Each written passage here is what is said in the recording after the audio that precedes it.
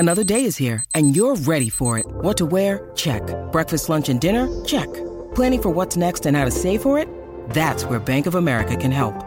For your financial to-dos, Bank of America has experts ready to help get you closer to your goals. Get started at one of our local financial centers or 24/7 in our mobile banking app. Find a location near you at bankofamerica.com/talktous. What would you like the power to do? Mobile banking requires downloading the app and is only available for select devices. Message and data rates may apply. Bank of America N.A., member FDIC. Yes, a very good afternoon, everybody, and welcome to the Monday holiday. That is the King's birthday holiday.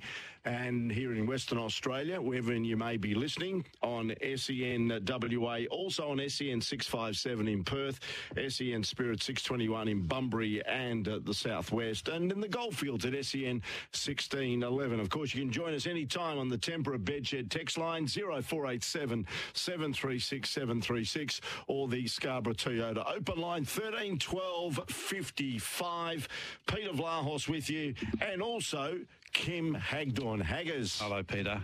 How would you think? Okay. I think you couldn't. Hang on, let me just do it, because I've been thinking about it since around about 3 o'clock on a Saturday afternoon. What will be the question that I'll throw to Hags on a Monday when he joins us?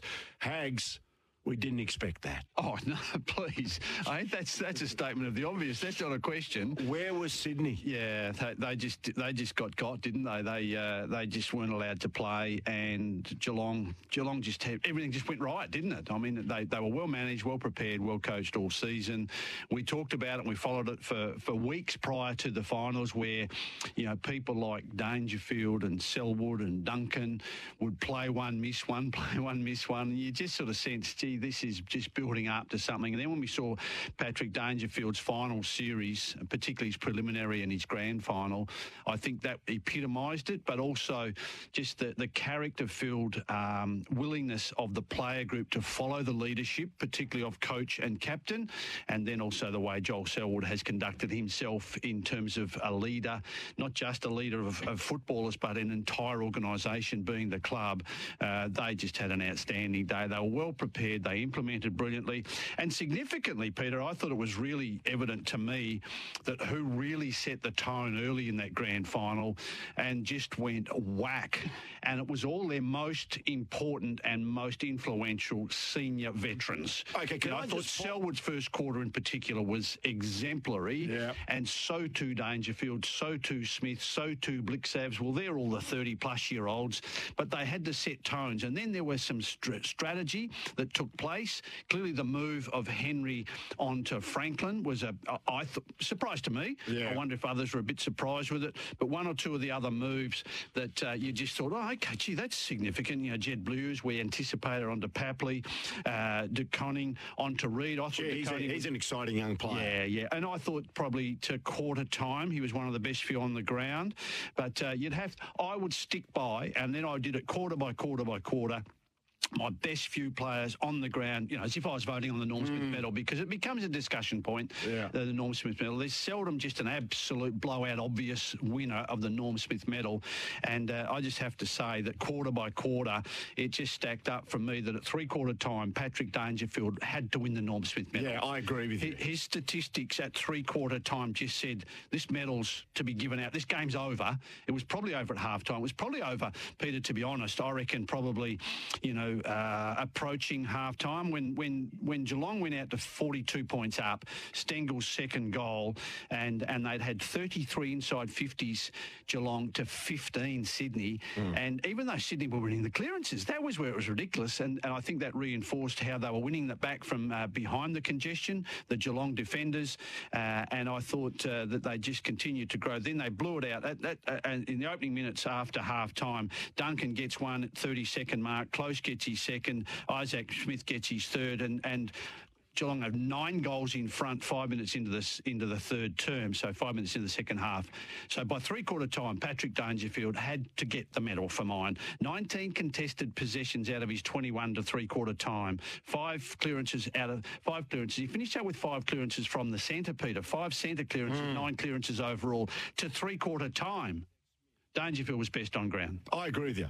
Exactly. And I thought I wouldn't have been surprised if Patrick Dangerfield, as you mentioned, took off the Norm Smith medal. And when they announced Isaac Smith, I reckon Danger would have been a trifle disappointed.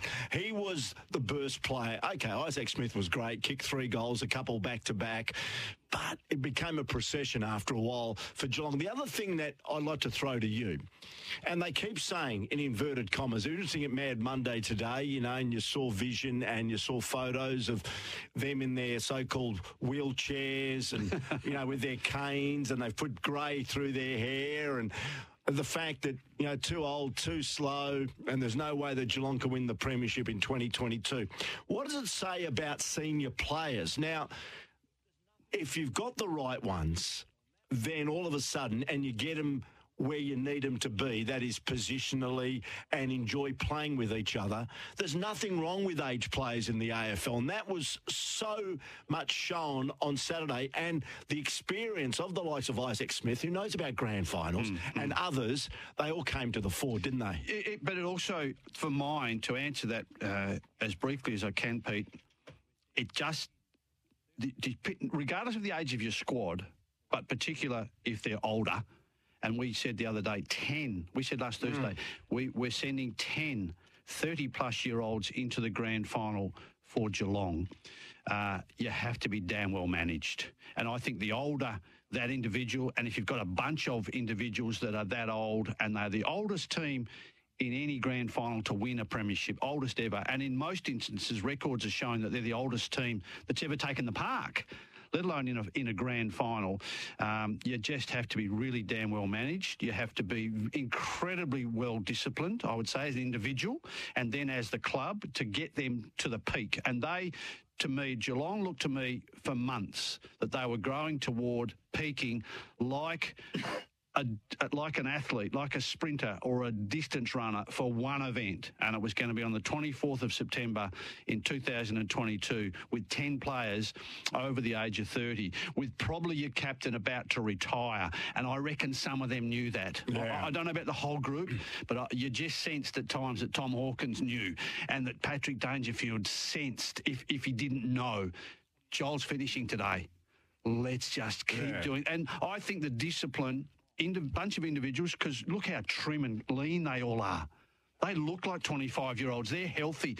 I'm going to conclude my argument here and defence of Geelong with looking at West Coast for next year. That was going to be my next question. Yeah. How much of a lesson does Chris Scott and Geelong show to the rest of the competition when you have a senior player and how to manage them to get the best out of them when it counts? And on and off the park, damn well dead set honest with how you go about things. They all look lean. They looked very mean, and they looked really healthy mentally and physically. That's management. That's an individual adopting and taking on the program, accepting the program as it is, as set by the coach, the football manager, your fitness and conditioning, your assistant coaches, your health and conditioning, your psychologist. Everybody's played a part in what Geelong have done, but not just the 22 that take the field, 23 that take the field either, Peter, is it? You've got to have good reserves as well. And you look at some of the boys that missed out, and you'd have to start to wonder, well, does Sam Menegola stay? He's 30. If he'd gone into the team the other day, it's another 30-year-old. Does he sort of think about it? Now, I know Sam Menegola is contracted for 2023. But he's probably going to stay to think, well, I want to be part of this because we're a damn good bunch. And it comes back to the argument, I suppose, another tangent here is that should every squad member, you know, of the 26 or everyone that's been on the list, should they all get medals? I'm not so sure that we can buy into that, but it's an example of just how well managed they've been, almost to the extent, Peter, where Chris Scott has been, to me, a little bit more like an NFL head coach or an EPL manager. I just like the way he also acknowledged the former assistant coaches that were involved and helped with the process to where they got. Geelong's presence on Saturday was captivating. The game's finished, as I said, Peter. 5 minutes in to the second half, Isaac Smith kicks his third.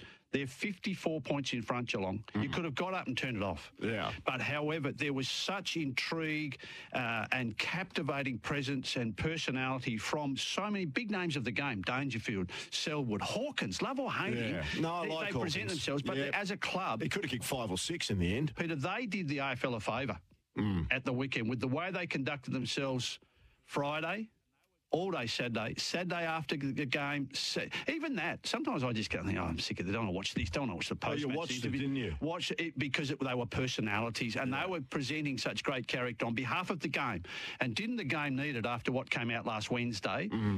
Geelong, with the way they conducted themselves on stage and off stage over the last, 3 or 4 days, has been a real handy sort of timely message for the AFL on the back of what's called the report that's been handed down on Hawthorn's behaviour. So in this century, and we've seen, of course, the Brisbane Lions, we've seen some great dynasties when it comes to AFL teams. Where does Geelong now rank this performance and this team in particular this century? Now, of course, a lot of people tend to live in the present and say this is the best team in the last 20 years in what they've achieved. They've blown away a form team like Sydney, who had won 9 on the trot, out of the water. Yeah. Didn't even give them a sniff. It was just so comprehensive. So where do you think this team rates? I know it's hard, as I said, to look 20 years back, but it must be considered one of the great AFL performances for a long, long time.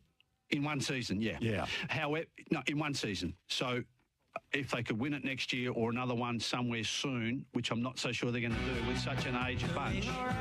Yes, that's the driver's seat. With such an aged bunch, they're probably not. But given that they've been so much there and thereabouts, that 8 preliminary finals in Chris Scott's reign, it is part of Geelong's business plan. It's their business strategy to contend every year. It's part of why they push so heavily to get 8 or 9 games down in Geelong every year. It gives them a fillip and a foundation to win enough games to finish top 8, top 6, top 4 preferably. So as a business, they're trendsetters. They've won 2 premierships under Chris Scott. They've lost 5 preliminary finals. They've lost a grand final. For mine, that's amazing AFL and elite level sports business, because you just give every constituent member something to look forward to day after day. They also present themselves pretty exemplary. There's not too many problems behind the scenes that come to the surface at Geelong. They're a great example. They're great ambassadors. They're not in the same... You can't put them in the same category as what Richmond did 3 and 4 years. Hawthorn did you're saying this century, Peter. Brisbane won 3 out of 4 grand finals. But I always think in my head they're bloody hard to win, and you need a bit of luck to win. And you just mentioned how many preliminary finals they've got to. I just reckon the Geelong dynasty of the last decade cannot be matched.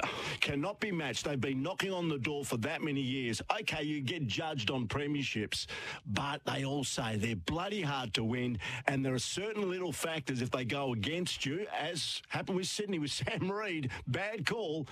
Basically, their grand final was done. So to support your case, they've won 4. So they won 7, 209, 211. Yeah.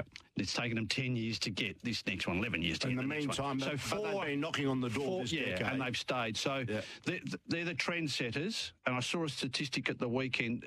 In this century, home and aways, final, all games weighed up, they sit 4th. Sydney sits 6th.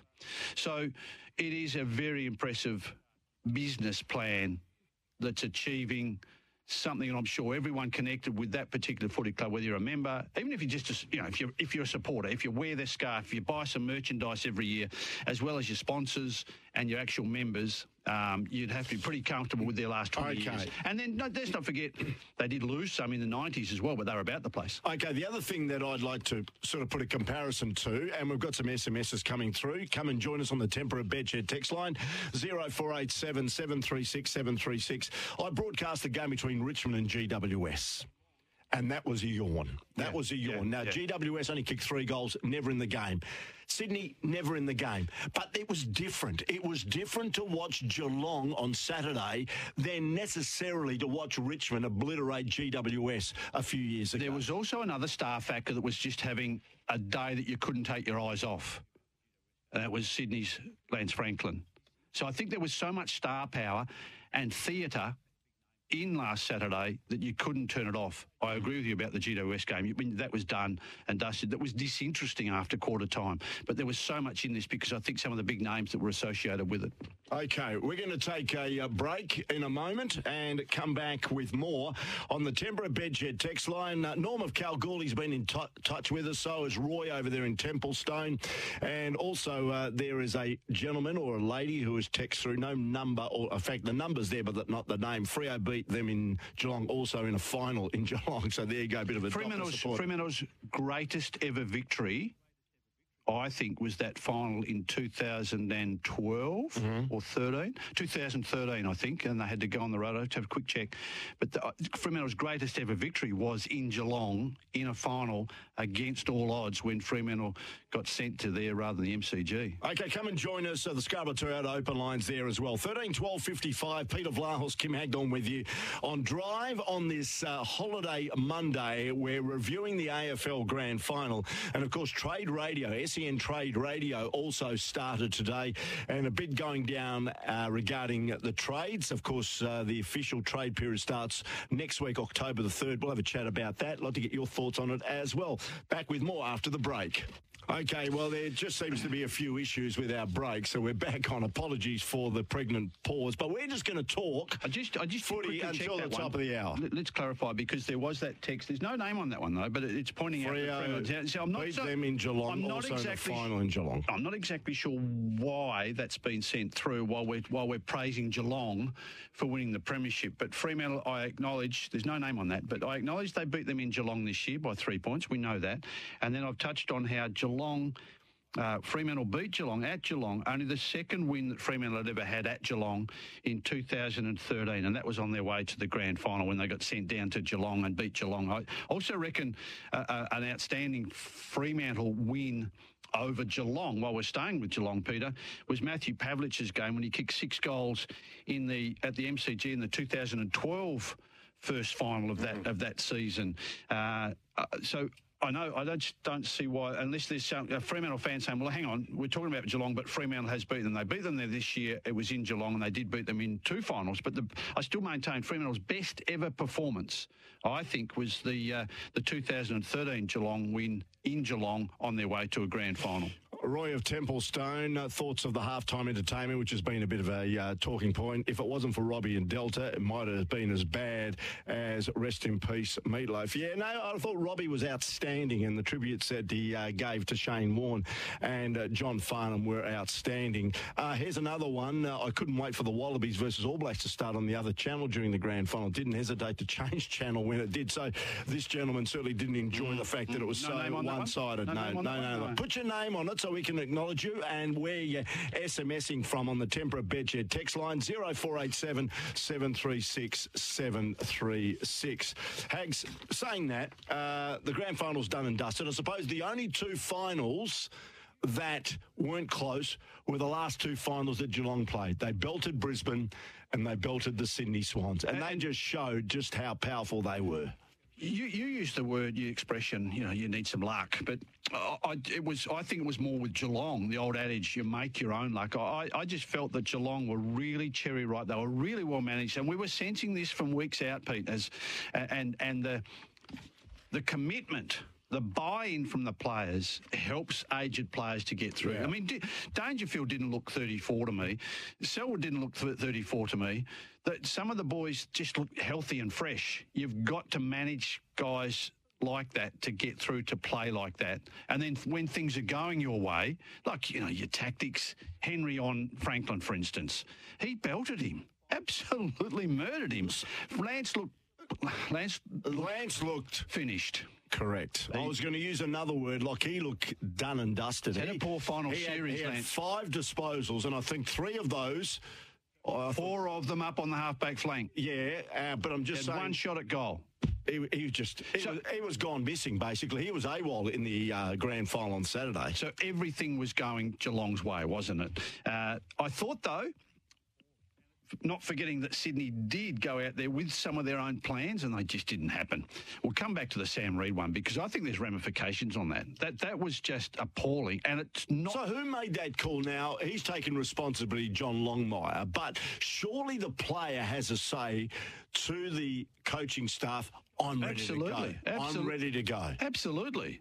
Has to say. Look, I just don't feel quite right, so...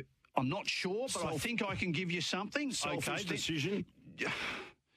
You'd have to say yes, because you think of other occasions, and I reckon most people that follow any levels of sport sort of have that adage that, an unfit player is a risk. You're better off to go with a healthy player than an unfit player. But if it's the unfit player is one of your best players, then maybe you'll err that way. And think back to 2018, when Dustin Martin played with a calf strain in the preliminary final against Collingwood, and you could tell from the moment he started running around, he's not right. So that rebounded probably might have cost Richmond another premiership. They missed out on 4 in a row, perhaps. Reid wasn't fit. You could see, and you know what I sensed last week, and I think we said it here on Thursday night. I didn't think Reid would play, and I thought McDonald would go back into the the starting 22, and we didn't think that Max Holmes would play, because you know what I was seeing through the course of the week and through the coverage, Peter, was I was looking for Reid training. I was looking for Reid running, catching, turning, ducking, weaving, kicking a goal, running on in match sim. He was walking around the boundary, bouncing a footy. He did a little bit of jogging. And same with Max Holmes. I was looking to see him train. We didn't see him train. We were being told, he's running. He's ticking all the boxes. He's running straight lines.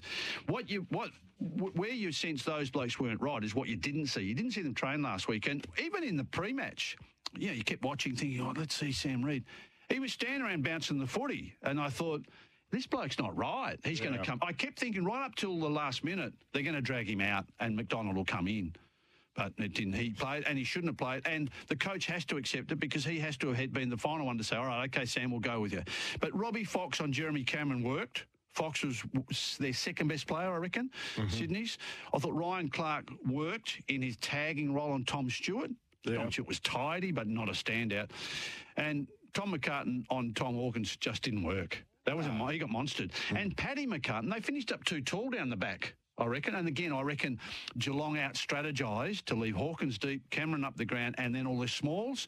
And Paddy McCartan was too big for the likes of the smaller crumbing players, Close and Stengel and so on. One stage, Paddy McCartan was on Stengel. Yeah. Okay, let's, before we leave the grand final, because I'd like to talk to you about maybe how the AFL competition will look next year, Hags. Now they're going to review probably the technology, whether it's going to stay a day grand final because of the ratings, which were the lowest in AFL history when it came to free-to-air TV.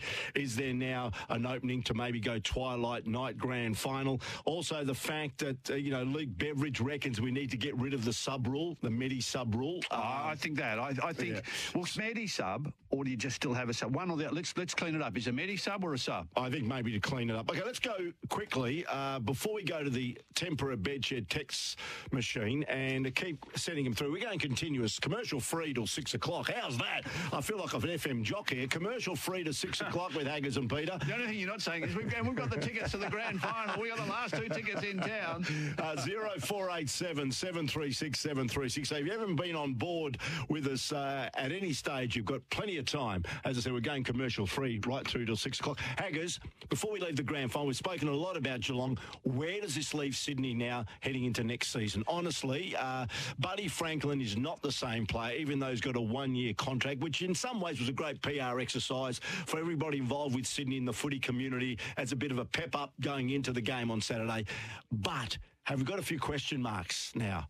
Have a few cracks not entirely opened up on Sydney? Well, Sydney are still, right now, over the course of the weekend, since, 3:30 Saturday, you start thinking about, well, where do we look at for next year? What are our crystal ball visions for next year? Now, one thing you've got to take and keep in mind when you start making projections for next season, and this is very early. I mean, what's today, the 26th of September? Yeah. You've got to take into account trading. Mm-hmm. You've got to take into account your staffing changes. So even coaches, new coach at Essendon, new coach at North Melbourne.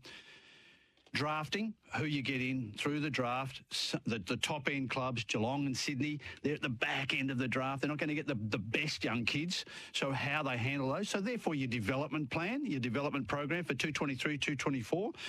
And, of course, I reckon the key to the whole thing is your fixture draw. When the fixtures come out at the end of October, you look down and you think, whoa, jeepers, Fremantle have got Sydney, Geelong away, and let's say Melbourne at the MCG in the first 3 weeks. You think, oh, that's a tough start. You start making your assessments. Before we see all those, Peter, Sydney will still, for mine, be a top 4 side. Mm-hmm. Geelong, Sydney, Melbourne, Collingwood, they were this year's top 4. Brisbane, Carlton, Bulldogs, Richmond, Port Adelaide, I think will climb. I think Carlton will climb. I think Fremantle will drift back into the bunch of contenders for a spot in the lower part of the top 8. Mm-hmm. So Sydney, in answer to your question, long-winded, you've got to mix them up with all the others. Does Essendon, Adelaide, Gold Coast, can they push to be contenders for 7th, 8th, 9th, 10th, 11th, 12th, 13th? I don't think so. I think we've got 10 candidates for next year's top 8. With 2 changes. Port Adelaide, for mine, will make the top 8. I think they've got so much going for them. 10th this year with 10 wins and 12 losses. Percentage of 110. That's impressive. Lost 8 games by 14 points or less, Port Adelaide, and 4 by less than 8 points. For mine, they kick again. And Port also get in Willie Rioli, a goal-kicking small forward. Yeah. There's so much you can look at. Sydney... The first thing you do with Sydney, I reckon, is just rule out Saturday. Not even review it. Just think, well, we had a crap day. Let's start planning next year. Because other than Saturday, they were pushing towards being the second best team in the competition. Yeah, they're lucky to get to the grand final. Were they the second best team in the in the season? Oh, I think so because of their run, but they're lucky to get to the grand final. I reckon Collingwood would have put on a better performance. So I think who is another 30 seconds in that game of the SCG and the Magpies win. Would we have seen an 80-point result? No. Possibly not, no. So they're not the second best team in the competition, but they're not going to be that bad that they're not going to make the top 4, top 6 next year. And they made bad decisions because they played one short from the start. Well, that was arrogant. That was an arrogance, I thought. And John Lymite got away with that, I reckon, by admitting straight after the game, we got it wrong. Boom. Yeah. No one said anything about it again. Yeah. All right, Denise, yes, you wondering if you were successful in winning the AFL record. It's a prize that was offered last week. Yes, Denise, you did win it. So just get Denise's details and we'll send it out to her. Good on you, Denise. I like the name. Okay, let's go, Haggers. I reckon Denise was a first-time caller. Yeah, and that's why I'm giving her the AFL record as a souvenir. Yes. And I like the name. All right, if Logan McDonald is behind an injured Sam Reid and also Hayden McLean in the picking order, does that make him gettable by a WA club who puts a significant offer to him? That's from Paul. Logan McDonald, see, Buddy will be managed next year. Don't be surprised if Buddy just plays at the SCG next year. He'll play MCG, play some bigger games, but certainly, 15 perhaps, a bit like Josh Kennedy this year. Yeah. Does it become, that's the sad thing about it, does it become a late in the season retirement like a Josh Kennedy? I know West Coast had a different sort of a year, but... So where does this leave Logan McDonald? Well, I've got my grand final casualties. Logan McDonald, question mark. Now, he's contracted till 2024. If I was Logan McDonald's manager, I would have been wanting to see John Longmire and Tom Harley first thing this morning. Where would you have put him in the grand final side? How would you have played him? He could have played McLean's position. All right, there's Logan McDonald. Afternoon, boys. I can't for the life of me understand how people underplay how good players are. This talk, Freo getting Luke Jackson is a bad move. It's beyond tell me how. Okay, this is going on. This is Josh of Canning Vale. The bloke is a third-year player that has already won a flag. He will only make Freo better. The same with this talk about how Collingwood don't need Grundy. Give me a spell. The bloke is the second best ruck in the comp. And if he was fit, the Pies would have been playing in the grand final this year. Interesting. Thanks, Josh of Canning Vale. It's interesting regarding what's happening with Jordan De Goey as we talk about Collingwood and Josh and Grundy. The fact that De Goey, and you brought it up a few weeks ago, that they've offered him a good contract, but there are stipulations there. Now he's saying, hang on, I'm not going to abide by these so-called small print regarding my behavioural situation. and what I need to abide by. So where does that lead to go? Is he going to end up at St Kilda? More likely to go on the market, absolutely, and test Collingwood's resolve on this, I suppose, as well. If Collingwood, I wouldn't let De Goey go, and I would make. So that means that Collingwood have to backtrack a little bit of give and take. Is that a good thing? To backtrack? Well, in the current climate... And also they've got a great culture there. Craig McRae has developed an enormous culture. So he's thinking, we need to put this in to make sure that there's no damage coming our way in 2023. Because like a driver who's lost his driver's licence 3 or 4 times, we've got to put condition in there that he doesn't lose his licence again. And I think De Goey's a bit like that. You're always nervous when he leaves the footy club after training or after a match. Then you'd have to have a little program around him, and you employ someone who almost becomes his minder. And Collingwood can do that. They're a wealthy club, and also they've got the type of figures around the place that I reckon would enjoy a task of looking after Jordan De Goey, and you optimise his contributions on field. So do you think he'll stay at Collingwood? I think I do, yeah, I do. However, I've said over and over, Peter, season after season, at this stage of a year, if a player hasn't re-signed, he's highly unlikely to stay. Okay. Mind you, we saw Jason Johannesson finally sign one today to stay with the Bulldogs, for instance. Now, not putting them, but the two boys in the same category, but sometimes you do get the pretty late signings. But clearly, I would suggest that De Goey is balking because he's going to explore his options. The money would be pretty similar, I reckon. But if he has got an offer from a St Kilda, and St Kilda might also have to wait to see what happens, say, with Brad Hill. Does Brad Hill finish up going to North Melbourne as has been considered? And then St Kilda think, well, we can free up some salary here for a Jordan De Goey, plus we need a replacement for just behind the ball or around the congestion with Brad Hill going. So lots of ifs and buts. And that's where trade becomes fascinating. I reckon it's a really fascinating time. A lot of people call it the idiot season and, it's silly season, there's a circus. It is very difficult to follow trade closely. Yeah. It is the most difficult time of your footy season is to cover the trade, and that's where I reckon Trade Radio has subsequently become such a good outlet to get all the news, because it's from 4 a.m. Perth time, Peter, that they start. They stay on air pretty much all day. You can get heaps out of it from Trade Radio, but having covered trade many times, it is a very difficult time, so things will change and things will be considered. But and I also think even like with the Jackson one to Fremantle, for instance, they're going to happen. They're going to happen. Okay. Have you got your doubts on De Goey? Yeah, I just reckon Collingwood have just got to toe the line. They've got to be strong in this situation. And as I said, the club's bigger than one individual. And if he doesn't play by the rules, well... Are they a top 4 side without him next year? Yeah, I reckon. Okay. Yeah, I reckon. Get Adams back healthy. Yeah, I reckon. Hey, Haggers, and we need to take a break. I was just saying we're going commercial free, but now I've been told we need to take a break. But anyway, hey, Haggers, someone rang up on Dwayne's show, that's Dwayne Russell on SEN in Melbourne, and said he heard a strong story that Logan McDonald naturally wasn't happy about being dropped. They might look to ask to come home. Have you heard anything? John of High Wycombe is throwing the question to the newsbreaker Kim Hagdorn. Have you heard anything, Haggis? I know the family was very uncomfortable with how Logan was handled from last Thursday evening right through Friday and Saturday. The family were uncomfortable. I would suggest there be something in that. You'd have to make his management, even his parents, a great family, the McDonalds, country folk. I would like to think his dad and his mum and his parents are saying to the manager, what the heck happened? Find out from John Longmire and Tom Harley. We would like to consider some options here. What is going to happen next year? Franklin's going on. You treated him like that. McLean was crap. You made a terrible decision to play a spoiled brat, Sam Reid, who's injury-prone his entire career. Let's get some answers. But his manager should be strong here. Yeah, okay. Interesting. And I spoke to his dad, actually, on this program once he was taken to Sydney, and he was. He was a terrific father who was very, very proud. You know who they were really good friends of? Who? A great friend of yours and mine, Peter Henderson. Oh, really? The late Peter Henderson. The late Peter Henderson. Played footy together up in the country. Wow. Yeah, that brings back memories. And therefore, probably reinforces the type of character and people that the McDonalds are. I think just on due diligence, they'd be wanting to try and... The kid's 20.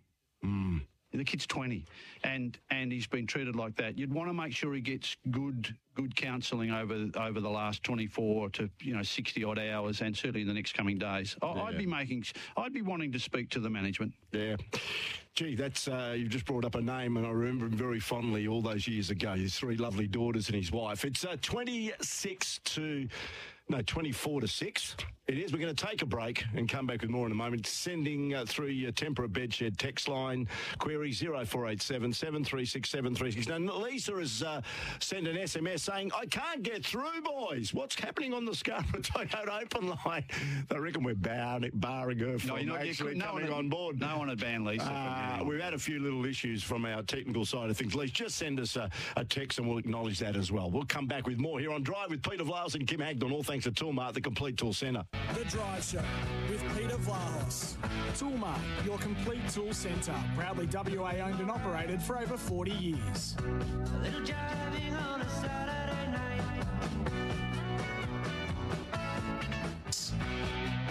Okay, we are going right through until the top of the hour. I've just told Jimmy and Lee, no more commercial breaks. We're running with just talk, and we're running just with you on the Tempera Bedshed text line. You just have to go through 0487 736 736. Sorry, Lise, we can't have a chat to you tonight. There's just a couple little gremlins on the phone line, so we look forward to your text. Now, let's look at some of the trades, and then we'll look at some of the decisions that may shape the game's look next year, Hags. You know, the technology, the Medi-Sub, and a few other little dynamics that they'll look at during the course of the off-season. Now, Colin Young on SEN's AFL Trade Radio was asked a question about Rory Lobb. We know Fremantle are digging their heels in because he's a contracted player. This is what his manager said today. I'd like him to be, and he wants to be there, and we'll just work with Fremantle, try and get it done. I know that at this point in time they've said no, but we've all been through this a fair few times, and sometimes there's just a little bit of an opportunity there, and he's got 1 year to go. You saw what happened with Bobby Hill last year. He had 1 year to go, and Jason, the club, done really well today by saying that the deal will get done to Collingwood. So this could be a win for Fremantle if they get some really good picks that can help them get Jackson. So we're hoping that's the case. Colin Young, he'll get there. He'll get there for sure. Yeah. I mean, Rory Lobb,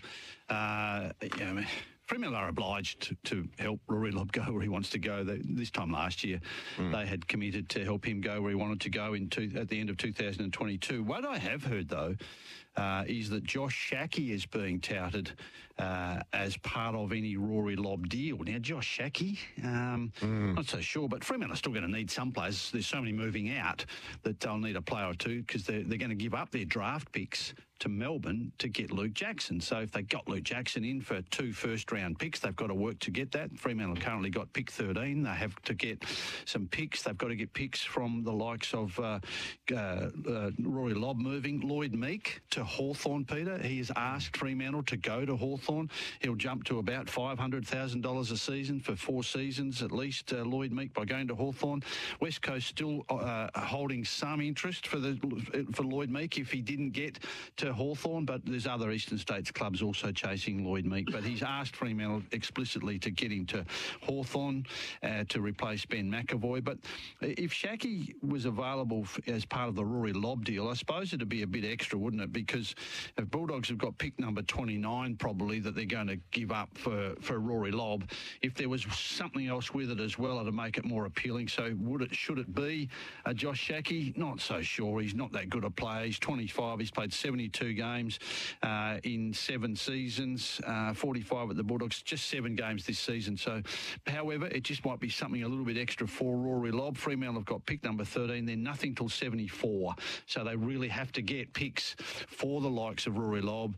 Griffin Logue, definitely to North Melbourne. Fremantle have got to be cooperative there because if it got him in any way narky or nasty for Griffin Logue to go and earn his $500,000 a year for 5 years, Peter, then he could go through the pre-season draft. So Fremantle needs a pick or 2 or pick something there for Griffin Logue as well. So they're the ones from a local viewpoint that we are going to see in the next week or so. I don't think we'll see anything straight away.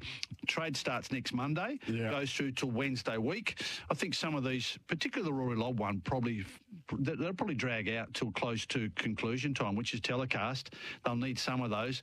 The Melbourne approach and dealings and negotiations with Brodie Grundy looks really loaded. That's almost a lock and loaded. Grundy to And I hear there's Melbourne. there's a lot of bad blood between Grundy and Collingwood.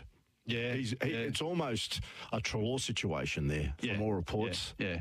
He's quite gutted. And Melbourne are willing to pay quite a lot of the $1 million he's on. And as you say, Collingwood now sort of seem, it's probably a little bit like Fremantle, need to make some moves.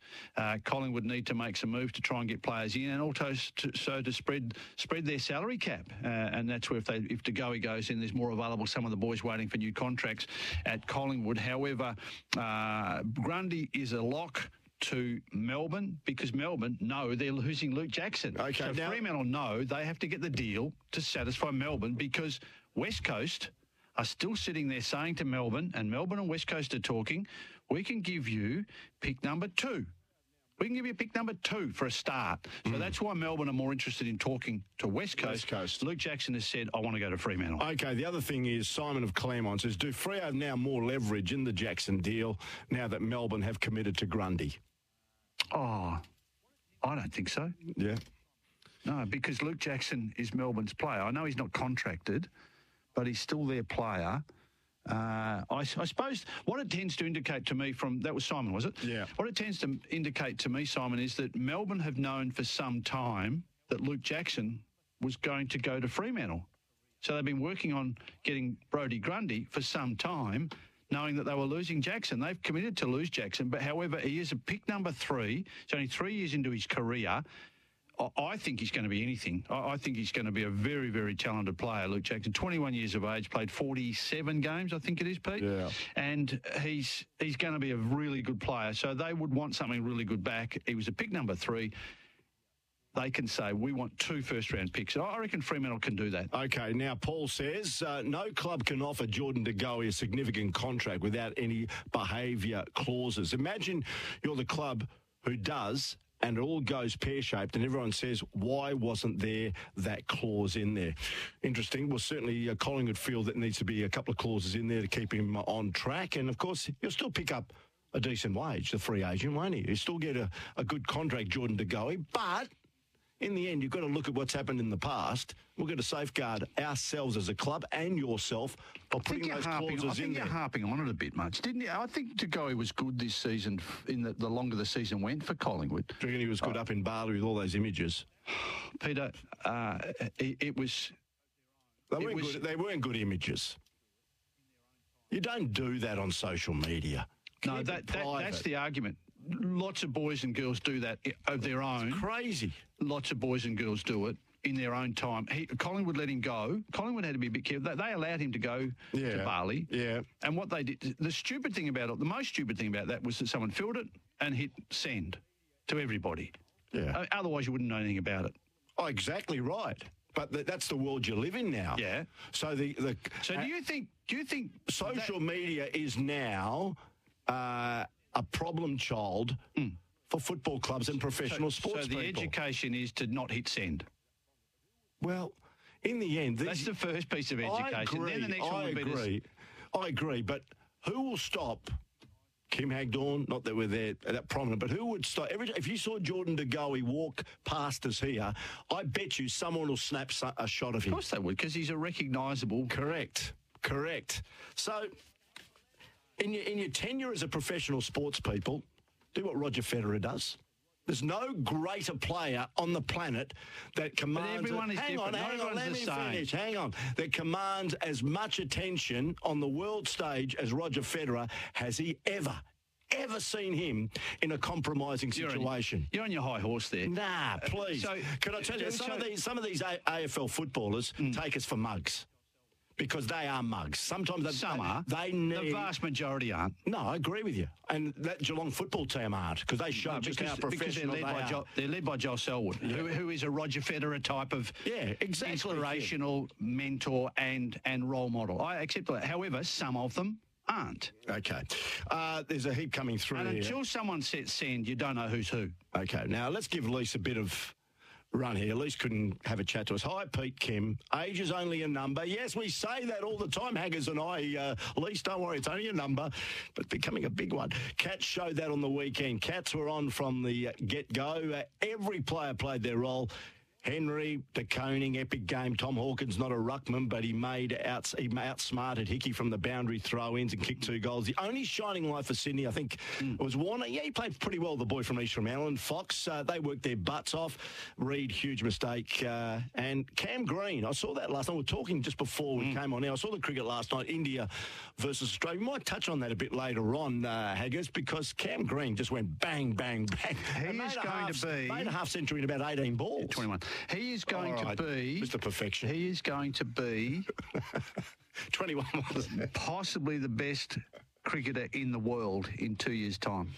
And Australia now want him to play. What we can reveal is Australia, the management is trying to work at getting him into all 3 formats.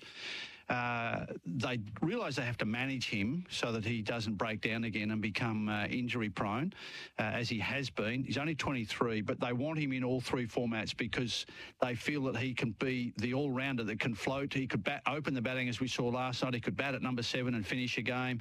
And they've got a big problem in Australian cricket, for white ball cricket especially, Pete, because the likes of Steve Smith, Marnus Labuschagne, probably Marcus Stoinis, your boy from down the road. There's not room for all of them in the team. No. And they've got to get Cameron Green in. And then they can play with him, who can play as a specialist batter. You only need to then play 2 or 3 specialist bowlers at the back end. All right. Now, Haggers, you were right. 21 balls for his 52. Mm-hmm. His 50 came up in 19. I said 18, so I was only one. I think the fastest... One ball wrong. Yeah, I know. I think we're both right there, aren't we? Ball spaced. I think the fastest 50 in a T20 by an Australian, I'm pretty sure, is Maxwell, and David Warner have both done it in 18 balls. Yeah, so good on you, Cam Green. It was good to watch last night. He just went bang, bang, bang. They lost. It wasn't good to watch last night. They lost. Well, I didn't stay up that late, I must admit, but I saw Cam Green's performance. I tell you who was very special. And Tim David, I tell you what, he come on. The boy from Claremont Netherlands. He's going to be probably a $3 or $4 million a year player somewhere very soon, but that's if he doesn't play for Australia. Playing for Australia is going to cost him a lot of money in playing other tournaments around the world for, $200,000 and $300,000 and $400,000 US. Okay, Pies are closer to winning a flag than the Saints, and besides, De Goey is a crucial player to Collingwood's success. No name on that text, but thanks very much for sending it through. The Pies are closer than St Kilda. St Kilda are just about the furthest team away in the whole competition. They're just not going to get there. Okay, Haggers, a couple of issues that no doubt the AFL footy departments are going to discuss over coming weeks. I don't think if anyone going forward is involved in a Patrick Cripps-style collision, they won't be a contender for a Brownlow medal. That'll be looked at. And nor should have Patrick Cripps been. Yeah, that'll be looked at. Yeah. Especially when the chief executive went public prior to, and then it became huge news after Cripps had won the medal. And I think we debated amongst ourselves. I think it was round... But for a few of the judicial people in the tribunal system, or the hearing system, tribunal had banned him, the MRO had banned him, he shouldn't have been eligible this year, let alone once they've cleaned the rules up, Peter. What should they do with a medi-sub? Just make it a sub. A sub? Yeah, and you can sub him in and out any time you like. So, as has been the case, if they've got a minor complaint, you can just sub them off. Or if he's playing crap. Yeah. So if you'd had Logan McDonald as your sub the other day, you could have subbed out Buddy Franklin. Do you extend the bench then? I'd like to think that. I reckon 23 or 24 would be fine, and then rotate them. Yeah.